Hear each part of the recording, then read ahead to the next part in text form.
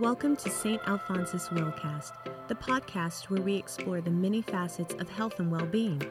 This podcast is brought to you by St. Alphonsus Corporate Health and Wellbeing and a generous grant from the St. Alphonsus Foundation. Thanks for listening and enjoy the show. Hi, everyone. We are so glad to have you back for our first ever series on the St. Alphonsus Wellcast. My name is Amy James, and I am one of the dietitians in our Corporate Health and Wellness Department here at St. Al's. And we've got Valerie Lawrence, another one of our fantastic dietitians, and Candi, our wellness coordinator, back in again to continue our chat about diabetes. So for everybody that tuned in and listened to last week's podcast, after our recording, we kind of hung up our headphones and we had this great conversation and talk amongst ourselves about all the things that we didn't say when it comes to type 2 diabetes that led us to realize we have a lot more to talk about. And so this is the birth of our first ever series, and we're so glad that you're here. And today, speaking in terms of type 2 diabetes, we're going to talk specifically about sugar, and not just glucose, but also a little bit about artificial sweeteners, some sugar swaps, and just about everything in between. So, Val, why don't you give us a little recap of how a person with diabetes processes sugar versus someone who does not have diabetes and how they process sugar? Sure, I'd love to. So if you're someone with type 2 diabetes, you consume sugar, it's absorbed in the gut where your pancreas releases insulin. And that's a hormone that signals to the rest of your body that there's sugar in the blood that's ready to be taken in and used as fuel. So we see a rise in blood sugar and then eventually a fall. All of your cells have eaten up that sugar, and so therefore taking it out of the blood. For individuals with type 2 diabetes, they consume sugar and it gets absorbed, but the pancreas pumps out insulin, but not quite enough insulin, and or our cells are insulin resistant. You've probably heard that term. Mm-hmm. So they don't respond as quickly as somebody without type 2 diabetes, and that glucose hangs out in the blood, making the blood sugar high. And then eventually it falls, but it happens more slowly and then creates a high sustained blood sugar. Got it. Thank you very much. All right. So another good recap for everybody listening. Last week we threw around a lot of words. So, complex carbs, simple carbs. Can we dig a little deeper into that? Actually, can we even just start even more, foundational? And where exactly can we find this sugar in our foods? So sugar comes in a lot of different forms. In fact, some people, they look for sugars on the label, but what you should be looking for is total carbohydrate, because all carbohydrates are a form of sugar. Mm. So a good example of that would be beans. I'm taking a little side note here. Yeah. Beans look like they have 1 gram of sugar, and you'd look at a can of beans and go, hey, this looks like I could eat 3 cans of beans and be just fine. Mm-hmm. But while beans are a very healthy form of carbohydrate, they are very high in carbohydrate. They go in more slowly into your bloodstream. But, a half of a cup of beans is about 15 grams of carbohydrate. And so that's not the same as 1 gram of sugar. And people frequently get that kind of confused. They're looking for sugars, but they should be looking for total carbohydrate. Carbohydrates are found in things like that we all know: potatoes, peas, pasta, corn, winter squash, breads, and rice. So they're also found in milk and yogurt and fruit. Awesome. And they're also found in a lot of condiments. So sauces, kind of want to be wary of. And then Right, they're additives, yes. Yes, and processed foods. So I think it's great that you bring up the food label, and that's definitely something we could kind of circle back to later, because it will be like your best friend in figuring out what is the carbohydrate content of some certain foods. So something that we talked about before we started recording that I think is a really good thing to bring up. So I had an idea to talk about like complex sugars and simple sugars, when really the best tool is to just know what exactly is the carbohydrate content of the food, not necessarily what kind, because it all adds into that budget, right? Yeah. Okay. So I guess we could get a little bit into what the difference between a complex and a simple carbohydrate is, just again to give a little recap. Sure. Something I realized yesterday that I didn't say, which is you mentioned that, to read the food label to find out what the carb content is. Mm-hmm. But if something doesn't have a food label, I just wanted to note that what you could do is use this app called Calorie King. We love Calorie King. Yeah. Oh, yeah. And it's more than calories. So it's not really about tracking calories. It's about nutrition facts in whatever food. You type in apple, it gives you apple. It tells you calories and carbohydrate and fiber and protein and all of those things. So it's a very quick way to resource what's in the food that you're eating. Yeah. But you asked the difference between simple and complex carbohydrates. And so a simple carbohydrate is easily broken down and utilized quickly in the bloodstream. It's like quick sugar to your blood. Examples of that would be apple juice, any sweetened beverage, which is not recommended. Mm-hmm. Things like ice cream would be a simple carbohydrate. Whole grain pasta would be a complex. Potato would be a complex. Those are Great. broken down more slowly. Got it. And they have something called fiber. Mm-hmm. So, being a dietitian, I joke. I tell all of my clients and my patients that I think the god of all nutrients is fiber. Me too.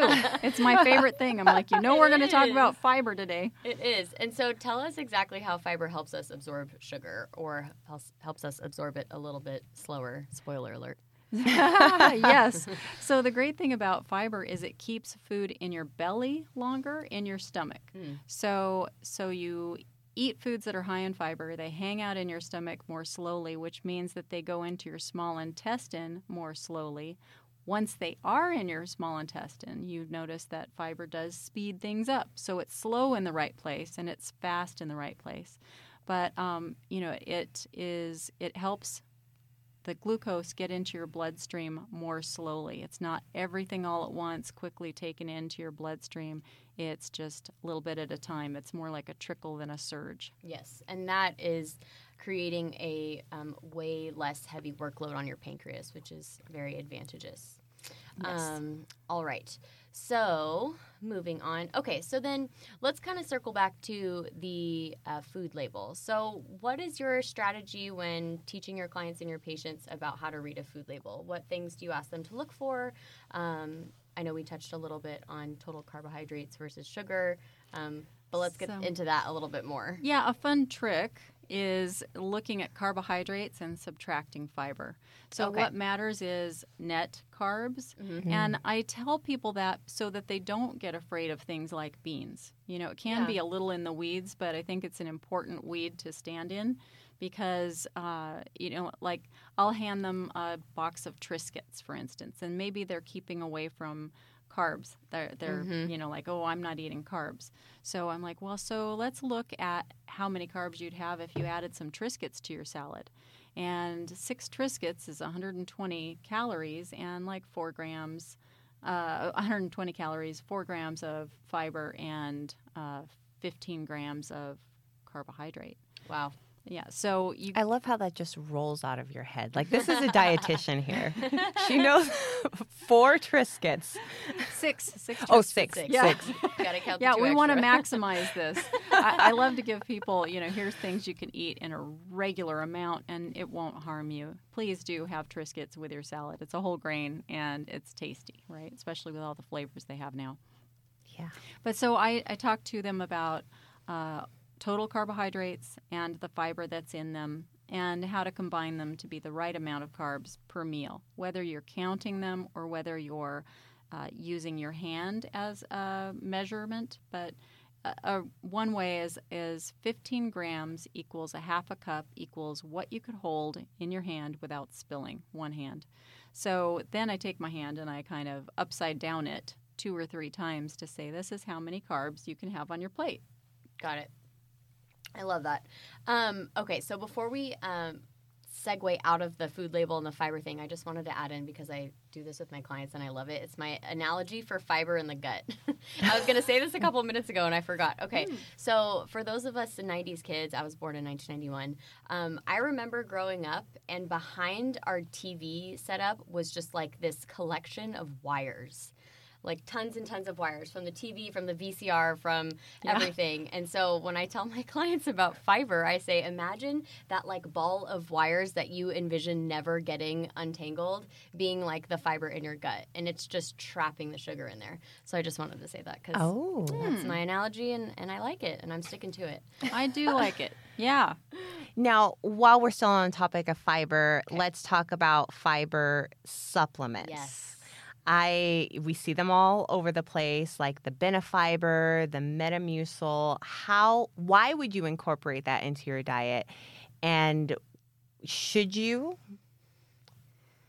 So I don't think that there's a disadvantage to adding a fiber supplement to your diet, but I think as it pertains to diabetes, the fiber is really useful at the time of consuming that carbohydrate, right? So if you're someone who wakes up and has some Metamucil in the morning and then you just have, a ton of carbohydrates throughout the day thinking, oh, I took my fiber supplement this morning, I'm good to go. It acts synergistically, or it needs to act synergistically in order for it to have an effect or to attenuate that glucose absorption. Glom onto the food in layman terms. Yes. Gotcha. So food first, which is something if anybody who's listening meets with a dietitian, I'm sure has heard that person say many times.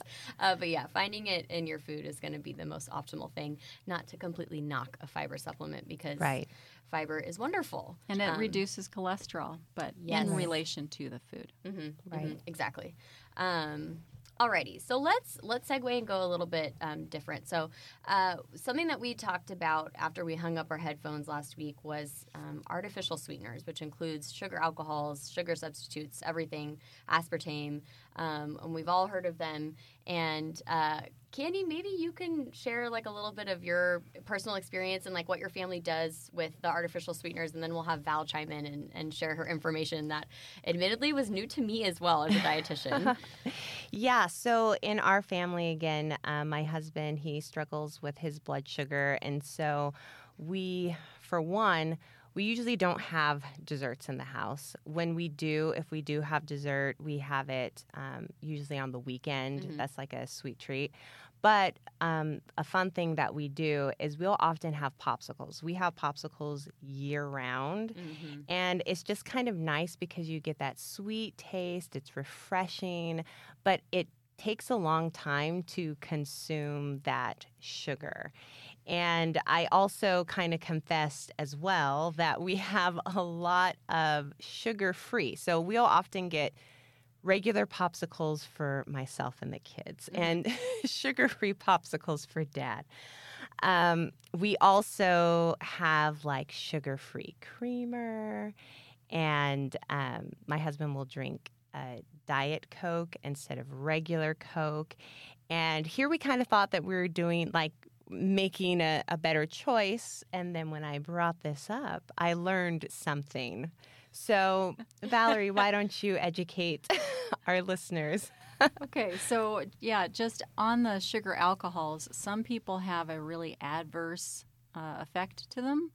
And so what can happen is that it gets into your large colon and your large intestine, your colon, and it just kind of blows things up. So it's dose related for sure, but if you're having it in creamer and you're having it in popsicles and you're having it at Diet Coke and maybe your burden is increasing through the day, it would not be unusual to have GI disturbances of bloating, gas, and diarrhea, which is not, what you're looking for. It also decreases the microbial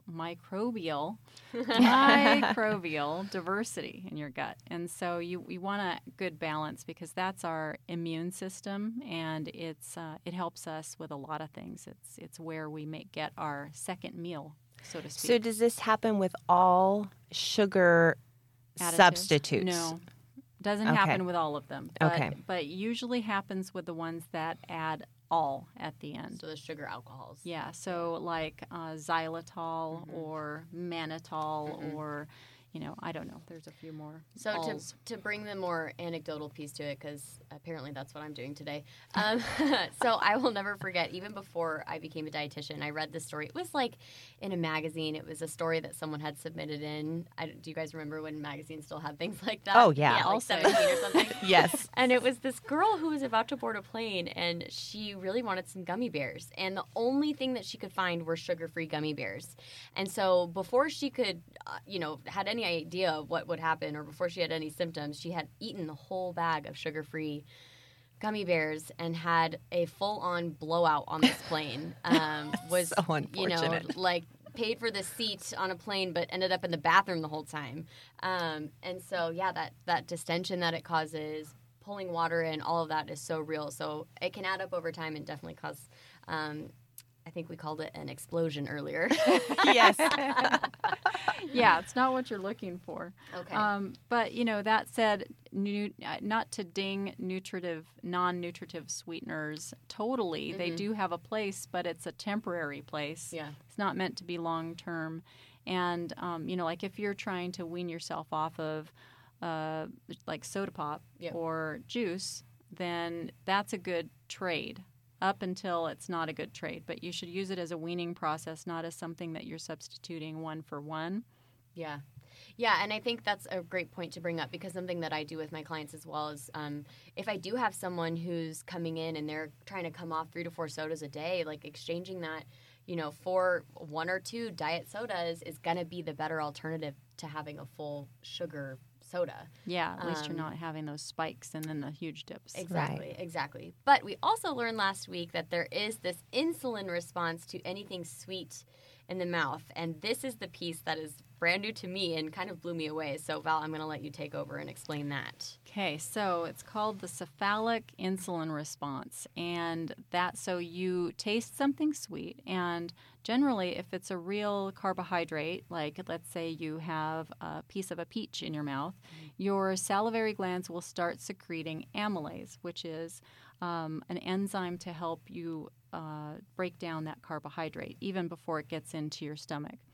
And then also at the same time, your body is sensing, hey, something sweet's coming down. I should prime my insulin. Hey, pancreas, there's actual sugar coming your way. Yeah. So the response, even to non-nutritive sweeteners that actually don't have, some of them have a few calories in them, very few, but others are just super sweet and they have no calorie to them. So let's say you drink that Diet Coke, which, by the way, is correlated with weight gain, not weight loss, in many studies. Human studies. Mm-hmm. So that's important to say that it's not a weight loss help long term, which is why I was suggesting short term was better. So your pancreas starts pumping out a little bit of insulin, getting ready for the sugar that's not actually coming. Mm-hmm. And the reason that's a problem is that insulin is fantastic at storing fat. Mm-hmm. So if you have a hamburger and a Diet Coke, that would be an ideal situation. Got it. To store some weight. Store some weight. Yeah. Yeah. That makes perfect sense. Central adiposity is a big deal, too. Yeah. So. I think that is a big deal. I think that it's an important information for people to know that just isn't really out there unless you're talking to a dietitian, because you see these things, and of course in their marketing, they're like, oh, do this, and this will help you to lose weight, or this is so much healthier. But really, it's looking at the science and how it works in your body, and it can be, detrimental. So I appreciate you sharing that with us. Yeah. I definitely learned something, and I'll be changing some things in our home. Yeah. And just to break down some verbiage for you guys, if you ever hear central adiposity, visceral fat, those are kind of big fancy words for just that fat that hangs around your organs and around your abdomen and your gut. And so that is a little bit more detrimental than the fat that we hang around in other places, just because it can create a lot of inflammation. And we think about what's neighboring all of that fat, your heart, your organs, all of those sensitive areas. We just want to protect it. And so, good points. Yes. So just breaking down that language that we love. Yeah. Okay. Yeah. So did you have some things that you wanted to share from your home, what you do for those sweet cravings and whatever?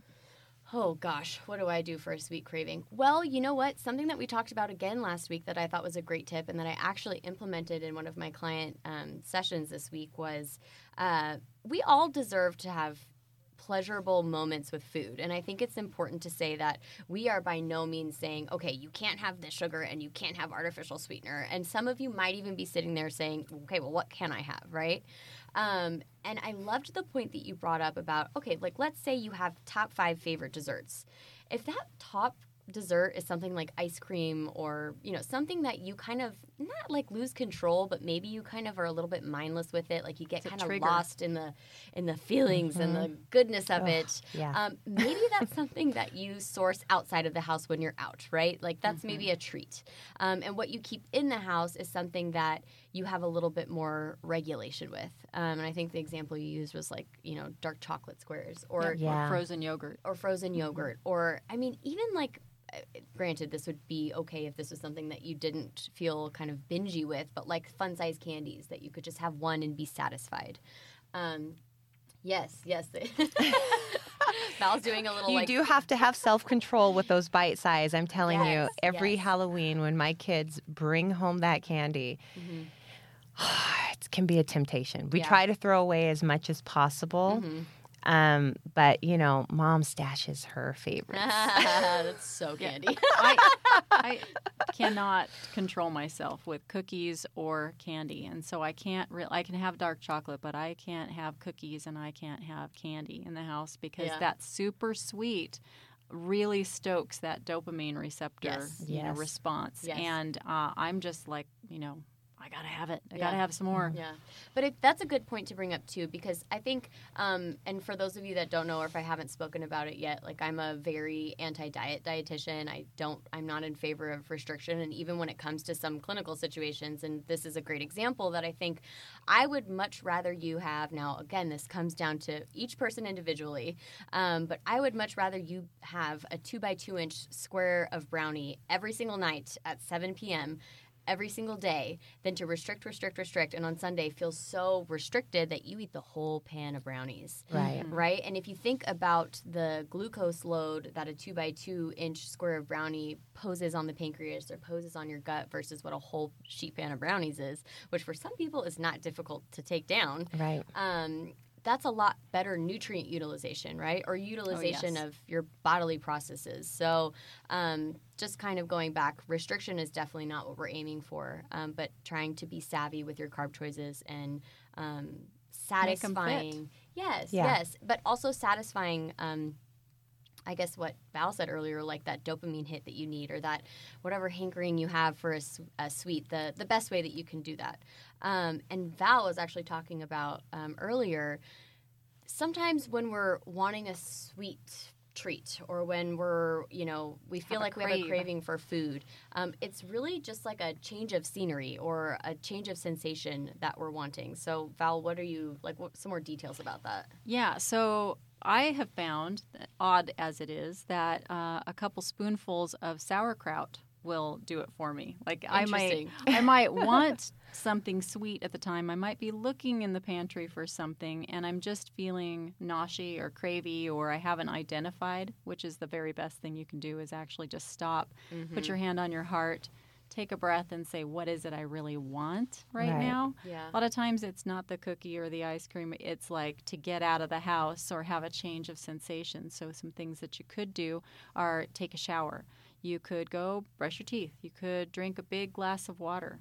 You could, call a friend. But I do find that bright tastes like sauerkraut or eating a pickle or, having an orange or something like that. I heard like spicy foods. Like spicy too. Spicy yes. as opposed to sweet. Like that it can still have the same feeling. Yeah. Interesting. Yeah. Avocado toast sprinkled with cayenne pepper is one of my favorite things. Oh, I do love that. Mm-hmm. I feel like if you're a dietitian and you don't like avocado toast, you got to get out. Right. I'm kidding. Yeah, we are very much kidding. Okay, and I love that. I think that's a really useful tool for people who find themselves needing that dopamine hit, really, which is kind of what it comes down to. Take a walk. Yes, take a walk.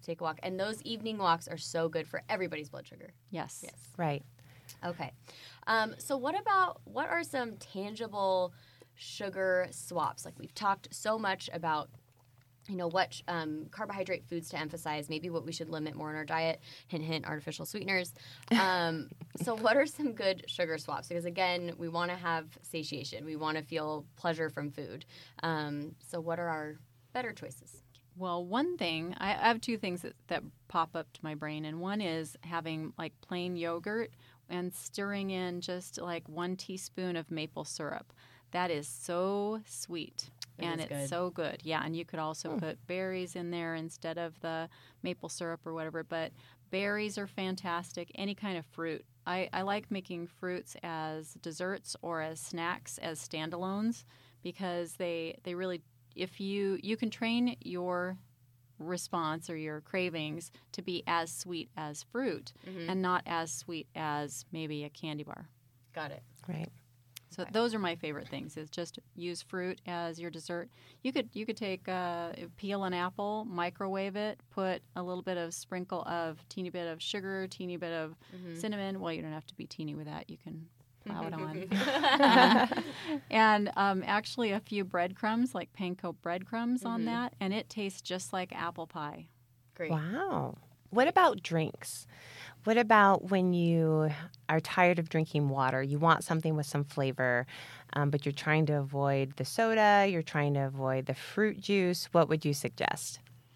Well, I have something, but then I'll bet Amy does too. Yeah, I have tons of recommendations. I think infused water, which, to be honest, I really don't like that word, infused water. It sounds like I'm selling Very someone hippy-dippy. some like magical spa delicious Pretty fancy. treat. All it really means is putting some stuff in your water. So even as a dietitian, I've said this a million times, as a dietitian, I sometimes really struggle with my hydration. Like sometimes I need the cue of a dry mouth to get me to drink water. And so my kind of solution to that is putting lemon in my water. Okay. It's way more appealing, way more delicious, but I know a ton of people who will do like lemon and strawberry or mint and lemon in their water, cucumber, mint, and lemon, and that's essentially just infusing the water with some type of flavor. Berries, I mean, you name it, really anything. I also love, my sparkling sodas that have the natural flavors of fruit in them. That kind of satisfies my soda craving too, that carbonation that I get. What about you, Val? I'm a big fan of Izzy's. Like if you have a soda habit, changing that to an 8-ounce Izzy. If you haven't heard of that, it's like 70% water and 30% juice, sparkling water and juice, and they come in pear and mandarin orange and blackberry, and my grandgirls are always looking for them because I didn't want to keep soda in the house for them, but I wanted them to have a treat. Right, something so then nice. I pour it in a fancy glass for them, and they feel really treated. Yes, I love that. Anything that you're drinking, put it in like a wine glass or like a highball glass, and you will automatically feel way more fancy. Yeah, it's so treated. Yeah. And, if you are someone who enjoys the occasional soda, I think it's just important to note, how much of that soda are you having, learning how many carbs are in it. For fruit juice, half a cup or 4 ounces, those are the same thing. That's going to be 15 grams of carbs. So just kind of knowing those key points in your carb allotment, your carb budget is important. Yeah, Awareness. and you can take that half a cup of fruit juice and then pour some sparkling water into it and squeeze some lime in there, and it's delicious. And you've got a lot more than 4 ounces, which is not a lot. Yes. Yeah. You want to stretch it out. Okay. All right. So let's wrap this up with some just takeaways. And you and I can do this together, Val, but kind of, taking away what I do in my own practice and what we've talked about is, I think first and foremost, acknowledging where your carbs are coming from in your diet. So taking a moment before you eat, this is something that I suggest, and saying, okay, that's got carbs, that's got carbs, that's got carbs, and just acknowledging, increasing that awareness, making sure that you've got a ton of fibrous foods, maybe not a ton, but you've got some representation of fibrous food. Again, that's going to be like your complex carbs, so fruits, vegetables, whole grains, beans. And non-starchy green vegetables. Yes, non-starchy green vegetables. We love the green stuff, which is funny because St. Patrick's Day is tomorrow. All right. Being sparing with artificial sweeteners. We're definitely not saying, absolutely none at all, but, when they start adding up and your tummy gets a little grumbly and loud, maybe that's your trigger to calm down a little bit with those. What else, Val? Oh, yeah, I guess those are the high points. Yeah. Be careful, use it as a transition and not as a long-term thing. Drinking 6 diet sodas per day is not healthy. Yeah. Nobody's going to tell you that it is healthy. Yeah. And recommendation also to not be fearful of these non-nutritive sweeteners. They're called GRAS, generally recognized as safe from the FDA. Some are called non-nutritive sweeteners, some are called artificial sweeteners, some are called dietary supplements, and some are called food additives. So they are not that well regulated, but they are, there's been a lot of studies, not a ton of human studies. I think staying close as you can to whole foods, close as you can to eating real things. Yes. Close to nature. I love that. And so we'll wrap this up just by saying nutrition is very individualized. And so for those of you who might have a nutrition-related condition such as type 2 diabetes, if you're under the care of a dietitian, under the care of a provider, know that not all of this information might pertain to you. This is very much for the general population. And so we definitely encourage you seeking advice from your dietitian or your healthcare provider before changing anything drastic to your diet. But we hope that you enjoyed this talk today, and we'll see you next time for our next diabetes episode to continue the series. Thank you so much for listening. Thank you for listening to this episode of St. Alphonsus Willcast, brought to you by St. Alphonsus Corporate Health and Wellbeing and the St. Alphonsus Foundation. Always be sure to catch new episodes by subscribing to us through all major podcast platforms, including Apple, Google, and Spotify. We hope you'll tune in again. Until then, be well.